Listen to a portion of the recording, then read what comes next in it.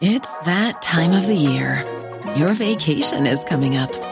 You can already hear the beach waves, feel the warm breeze, relax, and think about work. You really, really want it all to work out while you're away. Monday.com gives you and the team that peace of mind.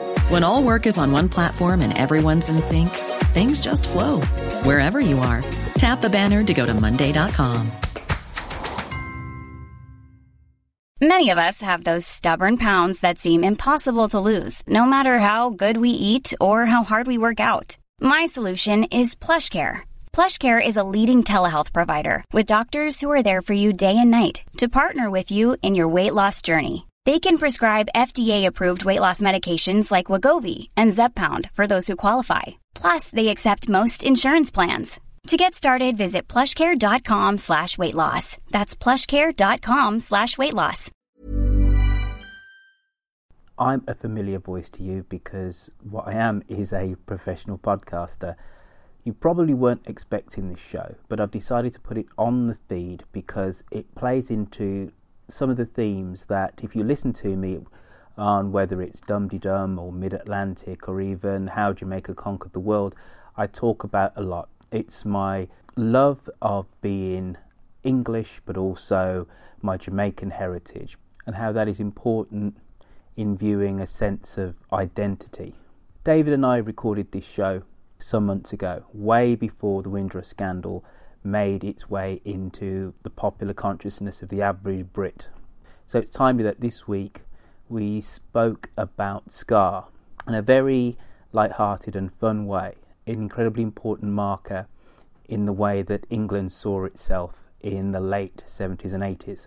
It's not an overly academic conversation. As I said before, it is fun, but I think it's important. And I think also that not only is it timely, as I said before, but also if you like the show, why don't go on to a podcatcher of your choice and go and subscribe to The Things That Made England, because I can see this show becoming a real passion and love of mine.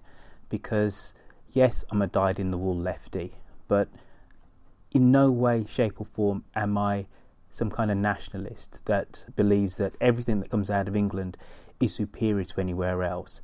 People of all skin colours, all political hues, we should be able to celebrate the culture of the country that we're born into, and this is what this series means to me. So take a listen, and if you enjoy it, why don't you subscribe to The Things That Made England. It was the best of times, it was the worst of times. She was the people's princess. We shall fight on the beaches. Oh wait, man, these are the things that made We shall England. fight on the landing ground. These are the things that made I England. have the body but of a weak and feeble woman, These are the things that made England. and a king of England too. These are the things that made England. Cry God for Harry! And these are the things that made England. And St. George! These are the things that made England. Hello and welcome to the second episode of The Things That Made England. I'm Roy Phil Brown, and with me I have... David Crowther of the History of England. Right, What do you mean? Mr. Crowther. What do you mean? Well, I think, right, that you started off quite well on our first episode with 1066. A bit obvious, but it needed to go in the old cabinet, didn't it? Because 1066 is important. Yeah. But there's aspects of modern British culture which I think get overlooked. So I'm proposing that this week we do ska. Sorry, can you spell that? Ska. S-K-A. But ska. Not that bloke from The Lion King. Okay, not that one. Okay, Not him. That kind of first signal of multicultural England in popular culture. You know, it gives skinheads a certain way of dressing for mods. White working class men love to dance to it and still do. And it was metropolitan, David. It was awesome. It came from Coventry, it came from Birmingham, it came from London, you know, via Jamaica. And the two-tone movement promoted racial unity at a time when racial tensions were high in the UK in the late 70s. You know, all those riots and stuff. And it was all about people getting together. So I think that ska needs to go in because it's not just about music. What do you reckon? So you're coming here. Yes. Last time we talked about yes. 1066, and you're telling me that a musical style I can't even spell and think is a bloke from the Lion King should go into the cabinet alongside William the Conqueror. That's what you're saying to me. Just to make sure I'm clear. Well, I think we're kind of going to get to the heart of how we view England doing this series, aren't we? There is the stuff from the Ladybird history books. Uh-huh. Old kings and old dusty writers of great literature and, all that kind of stuff. Boring stuff, yeah. Yeah. Well, we know it's important and it's drilled into us at school. And then there are the visceral things that make modern England different from, let's say, France, make it different from America, which are quintessentially English, but you have to be English to know about it. You haven't read about it in books. And I think maybe that's where I'm going to come at this with this series. Go on then, tell me all about Scar, Roifield. Right, so what is Scar? Now, I think we need to take a step back, and really there's a whole wider reason why Scar is so important, because racial diversity is one of the facets that separates England from the rest of the parts of the United Kingdom. Now, while the UK's white population totals just over 55 million, or 87%, and that's according to the 2011 census, just under 13%, or over 7.5 million, are non-white. Now, the reason why that's particularly important is that over 90% of all British ethnic minorities actually live in England. So you can forget Wales, Scotland, Northern Ireland for this. Majority of them live in England and are found in its major cities, whether it's Birmingham, my hometown, London, Leicester, Luton, Manchester, Wolverhampton. You know the drill. Yeah, and it's the arrival of the first mass wave of non-white immigrants in 1948 on the Empire Windrush that really started, I would say, modern England. Before that, you got George Formby films, you got Queen Victoria, you got all that kind of stuff. Then all of a sudden, after the Second World War, we have black and brown Britons. And I think that's really where modern England started. It's a country which is comfortable enough to say that its favourite food is curry, right, and where Jeff Bacon can displace Cockney as the dialect of the capital's kids. So this episode is broadly about that, really viewed through the prism of one aspect of English culture, Scar. Okay. With me so far? I'm with you. I am with you, Roifield. I take the point. I'm amazed about your figures, actually, I must admit. So I'm busy looking up the racial makeup of Wales, for example. The racial makeup of the UK, in terms of the ethnic diversity, really can be boiled down to a few major cities. So Birmingham could be majority minority now, we don't know. By the time of the 2021 census, we will know. But basically that means that white folks are in the minority. Ditto Leicester. So Birmingham and Leicester are vying for the accolade of being the first major UK cities where white Indigenous people are in the minority. When you actually realise it, that the majority of non-white people in the UK live in Birmingham, London. I think in London it's something like 30%. Right. Leicester, Luton, like places like Bradford, and then Leeds. When you strip those out, England is actually extremely, extremely white. So it's metropolitan, and that goes to the heart of the reason why Ska is so important. So Ska is this music genre that originated in Jamaica in the late 1950s. It combines elements of Caribbean mento and rhythm and blues. And it's a Jamaican take on rhythm and blues, really. I'm going to have to stop you there at that moment, Roifield. Caribbean mento? Well, it's if you think of like Harry Belafonte, Oh Island in the Sun, very singy-songy, somewhat light, very musical. That's right. Kind of mento. So Island in the Sun is a perfect example of that. By the end of the late 1950s, with the advent of rock and roll, people in Jamaica start to have their own take on it. At first, they did exact copies of those songs, but then they accented the offbeat. So they're skank, skank, skank, skank, which is exactly where the term ska comes from. It's the offbeat of the guitar. So ska then comes over to England in the early 1960s with records by people like Prince Buster or Clement Cogston Dodd. And it comes over to England on the backs of Jamaican immigrants.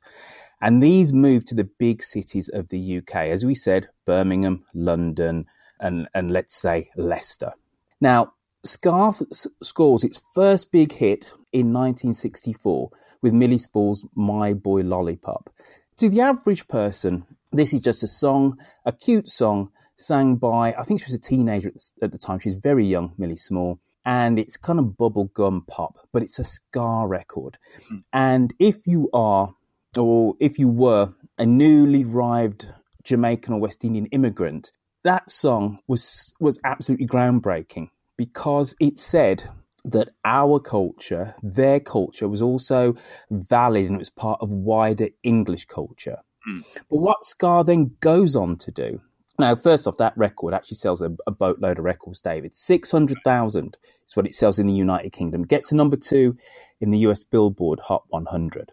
Right. But what those Jamaican immigrants actually did was they set a certain style for white working class kids. So they wore Dr. Martin boots, tight trousers, crombies, and that became aped by white working class kids in those cities.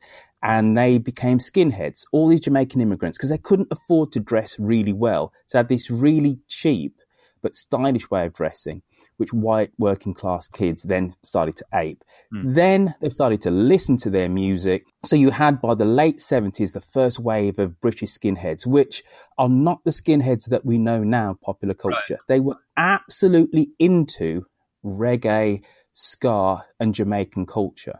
Right. And it's kind of one of these kind of weird kind of perversions that actually now we see skinheads as being incredibly racist, where actually they embraced West Indian culture. Anyway, that is a weird change. Yes, no, I mean I wouldn't have remembered them in that way. Many people don't, but it's really interesting when you look back at the old documentaries. There's always these white skinheads with black skinheads. They dressed the same. You look at in the 60s, they dressed the same, and they were all listening to Jamaican music. That all went wrong in the 70s, is what we're saying. It all went wrong in the late 70s. But one thing that did go right in the late 70s was two-tone, and that's the second wave of ska. So you have this first wave of ska, which is all Jamaican music. Right. By the late 70s, you've got kind of the energy of punk fused with ska again. So by the late 70s, you've got the Specials, you've got Madness, you've got Bad Manners doing this stuff. And these groups are, if they're not multiracial, they're white singers. So Madness was an all-white group. Bad Manners was multiracial. The Selector would have been multiracial. This stuff is faster. A lot of it is copies of Jamaican ska from the 60s, but done with a very British sensibility. It was a total phenomena for about 3 years. You had white working class kids pogoing around. It's incredibly easy to dance to. It just sounds like an instant party as soon as you put it on the turntable. And all the West Indians, people like my father, were incredibly proud. And they said, we truly have arrived because those white folks have got their own take on our music. And for me, the story and the importance of ska is that, because it does what the English do best. Whether it's tea or fried fish in batter, two things which are taken from other cultures. Tea from India, fried fish in batter was Jewish, but they make it their own. And that's what they do with ska. That's a very positive way of putting it. So we nick other people's cultures, essentially, is what you're saying. Well, the posh way say we appropriate. But yes, whatever. we do it with cricket players as well. Two-tone is the only thing I remember, essentially. My Boy Lollipop, of course, I remember. Everybody knows that. But two-tone, I think, is the only thing I recognised when we started talking about this. You know, the Vitalite advert, get up in the morning, sing for bread. That's ska, but it's slower. Right. And the history of Jamaican ska is that ska comes first, then it slows down and becomes a thing called rocksteady, which I absolutely adore rocksteady. What is rocksteady? Rocksteady is this not so accented Jamaican music. So Dawn Penn's No, No, No is a classic rocksteady song. And it's this period of Jamaican music from about 1965 to 68. It's very, very short. But the ska slows down. And it's before you get to real reggae. So around about 68, 69, then reggae hits, which is slower again on the accent on bass. Because you think about ska, for a Jamaican music, it's not bass accented. It's completely on the offbeat with the rhythm. And the connection between ska and reggae is the on the offbeat. But the ska, it's but reggae's it just slows down. So, as you were, David, what were you saying? Very good. Okay, so you agree with me? It's in the cabinet. Show done. Far be it from me to let something go in the cabinet that easily, right field. Okay. I'm not saying I'm against the idea, but I just had a few thoughts. Actually, I chatted about with my wife. Actually, and I said to her, "Oh, we're going to have this conversation." And he said, "Really?" And so I, what's that all about? And I said, "Well, that's the thing I remember about ska. I remember the three things about ska. I remember the specials." Yeah. I remember Madness and Suggsy, and I remember finally having found a music that I could dance to, because there was a format which raising your left leg and your right arm at the same time, turning your head one way, and then raising your left arm and your right leg and turning your head the other way away from your arm. And I could do that for the first time, right? I could dance. It's one of the reasons why I say it needs to go into the cabinet, because I will give you that much, that, as you say, for the first time I could dance. But Jane said to me, she said, well, actually, but you never saw women do it. That was a boy thing, wasn't it? You all got together, you went in a corner and you did the dance thing, and the girls went and did something else. Something interesting. And I have to say, she's got a point, hasn't she? So all the time I thought I could dance, Royfield. Well, I could dance, but I couldn't dance with anything else, could I?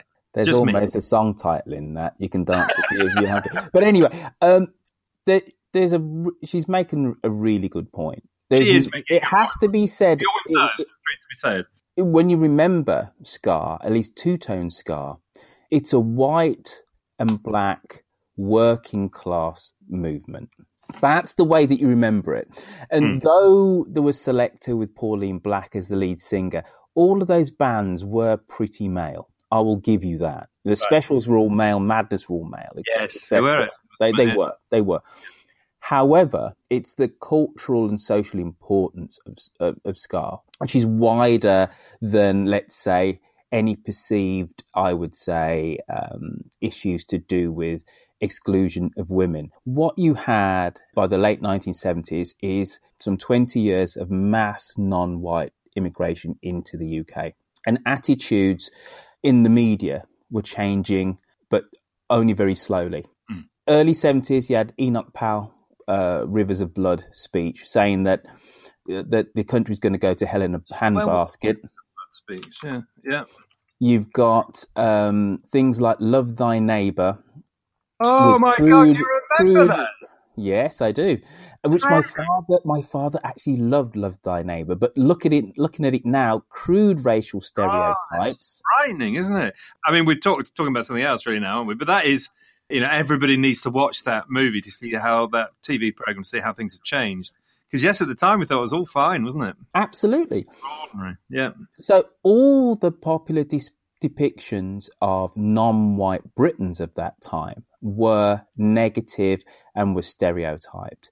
And ska gave us something new. It actually told us what England was like on the ground, that actually these communities were learning to live together, to learn from each other, and were dancing together. That's the reason why ska is really important. It's the first time that English culture is seen as not being wholly white, but it's still inclusive.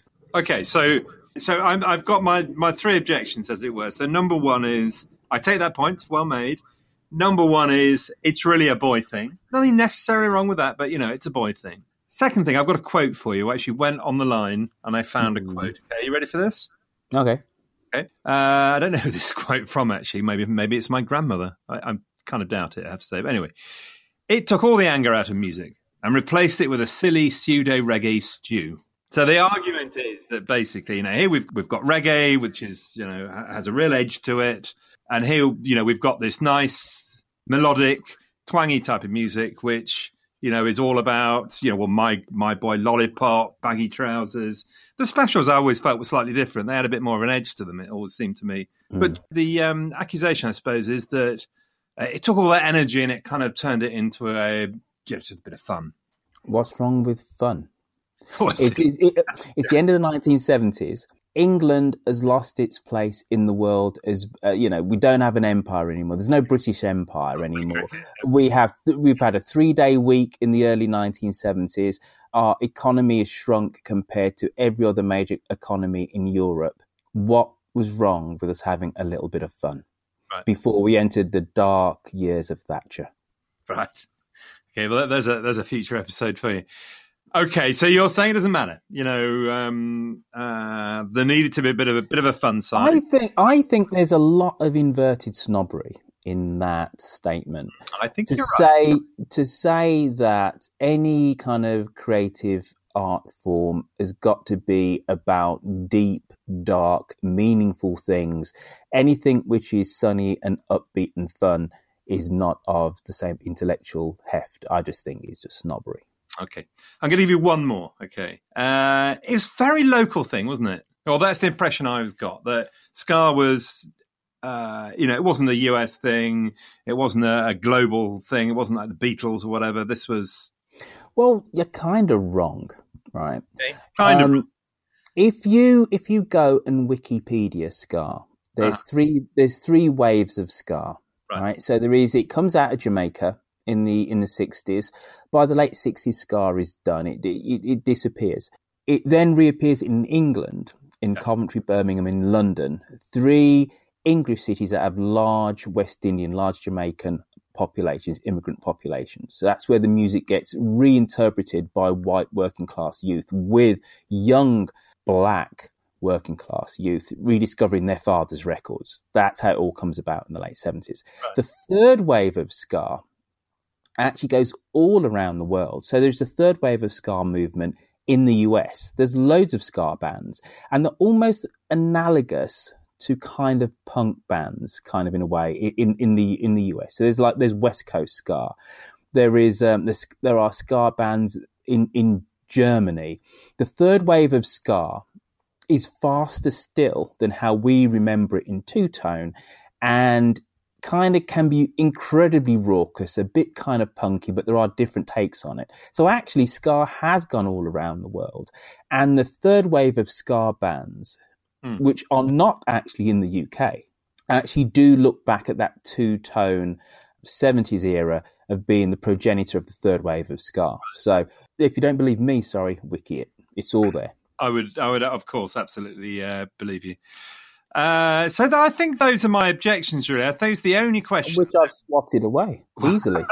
Well, I think the only thing I'm going to end up with in summary is say, well, look, it's great. Okay, I get the point about the cultural impact of it.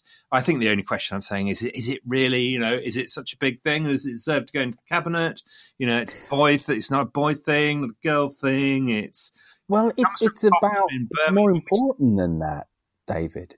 It's about modern England becoming comfortable with the new reality on the ground. Right. And I've used ska, and I said in my preamble that I'm using ska really as a pointer of a new modern England. Instead of me saying racial harmony, let's put that, relative racial harmony, let's put that in the cabinet. You can't do that. But I've used ska. I've used this one kind of totem of culture, appropriation, mixing, heritage, whatever the word you want to say, to show that the England of the late 1970s was very different from the England, let's say, late 1950s, in how it saw itself through its popular musical culture. Okay, so I had to say that coming from Leicester being my hometown, the late 1970s in Leicester saw the emergence of Showaddy Waddy.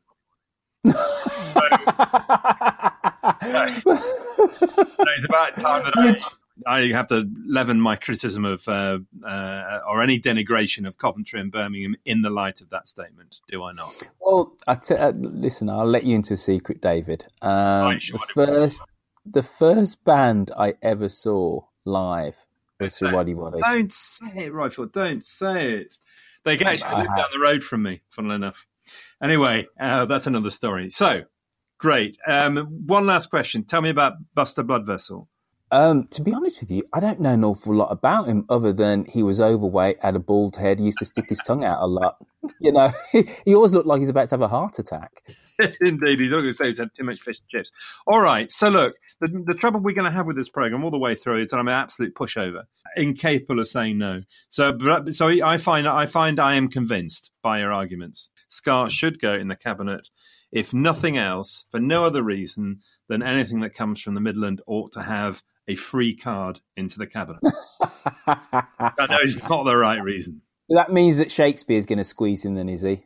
Uncontested. Well, he's a Midland lad, isn't he? Good point. Yeah. But of course, it's not us that decide in the end, Roifield.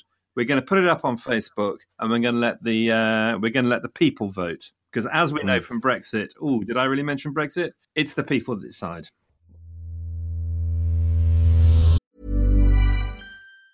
This Mother's Day, celebrate the extraordinary women in your life with a heartfelt gift from Blue Nile. Whether it's for your mom, a mother figure, or yourself as a mom, find that perfect piece to express your love and appreciation. Explore Blue Nile's exquisite pearls and mesmerizing gemstones that she's sure to love. Enjoy fast shipping options like guaranteed free shipping and returns. Make this Mother's Day unforgettable with a piece from Blue Nile. Right now, get up to 50% off at BlueNile.com. That's BlueNile.com. Burrow's furniture is built for the way you live.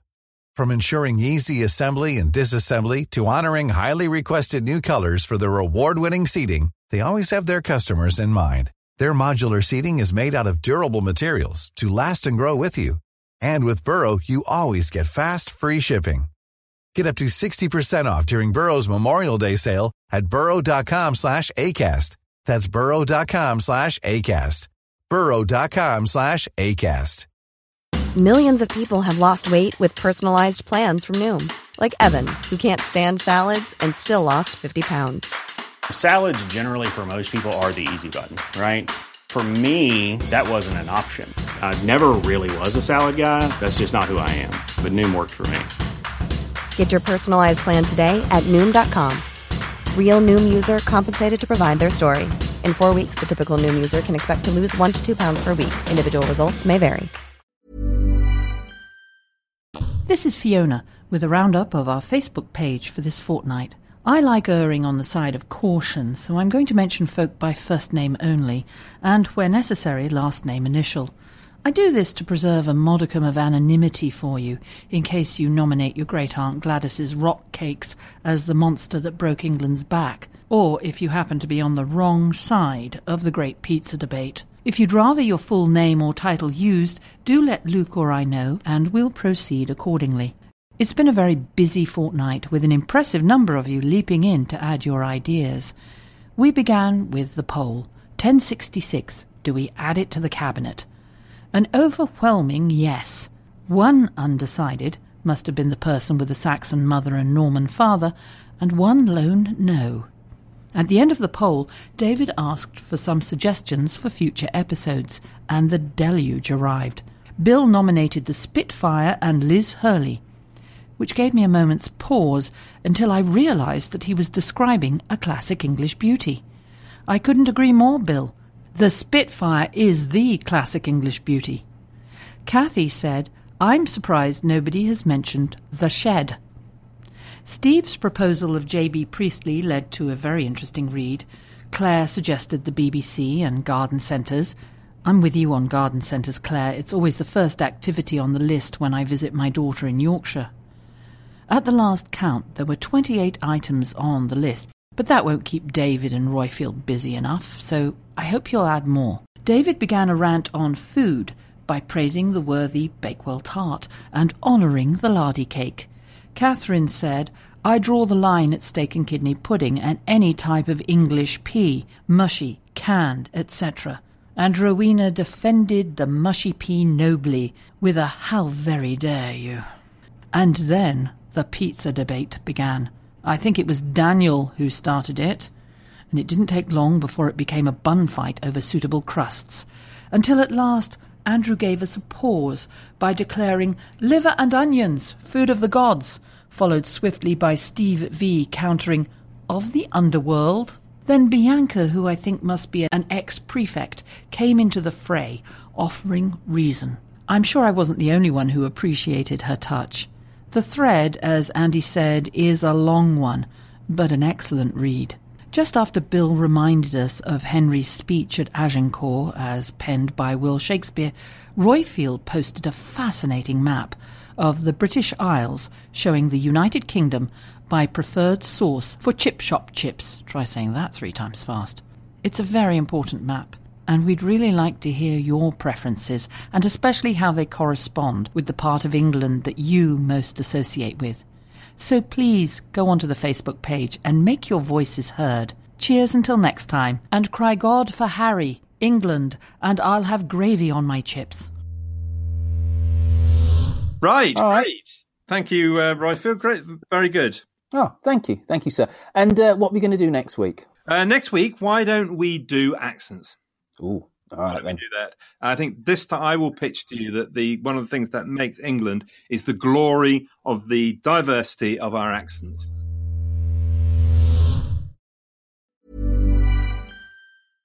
Imagine the softest sheets you've ever felt. Now imagine them getting even softer over time. That's what you'll feel with Boll & Branch's organic cotton sheets. In a recent customer survey, 96% replied that Boll & Branch sheets get softer with every wash. Start getting your best night's sleep in these sheets that get softer and softer for years to come. Try their sheets with a 30-night guarantee. Plus, get 15% off your first order at bollandbranch.com. Code BUTTERY. Exclusions apply. See site for details. Planning for your next trip? Elevate your travel style with Quince. Quince has all the jet-setting essentials you'll want for your next getaway, like European linen, premium luggage options, buttery soft Italian leather bags, and so much more. And is all priced at 50 to 80% less than similar brands. Plus, Quince only works with factories that use safe and ethical manufacturing practices. Pack your bags with high-quality essentials you'll be wearing for vacations to come with Quince. Go to quince.com/pack for free shipping and 365-day returns.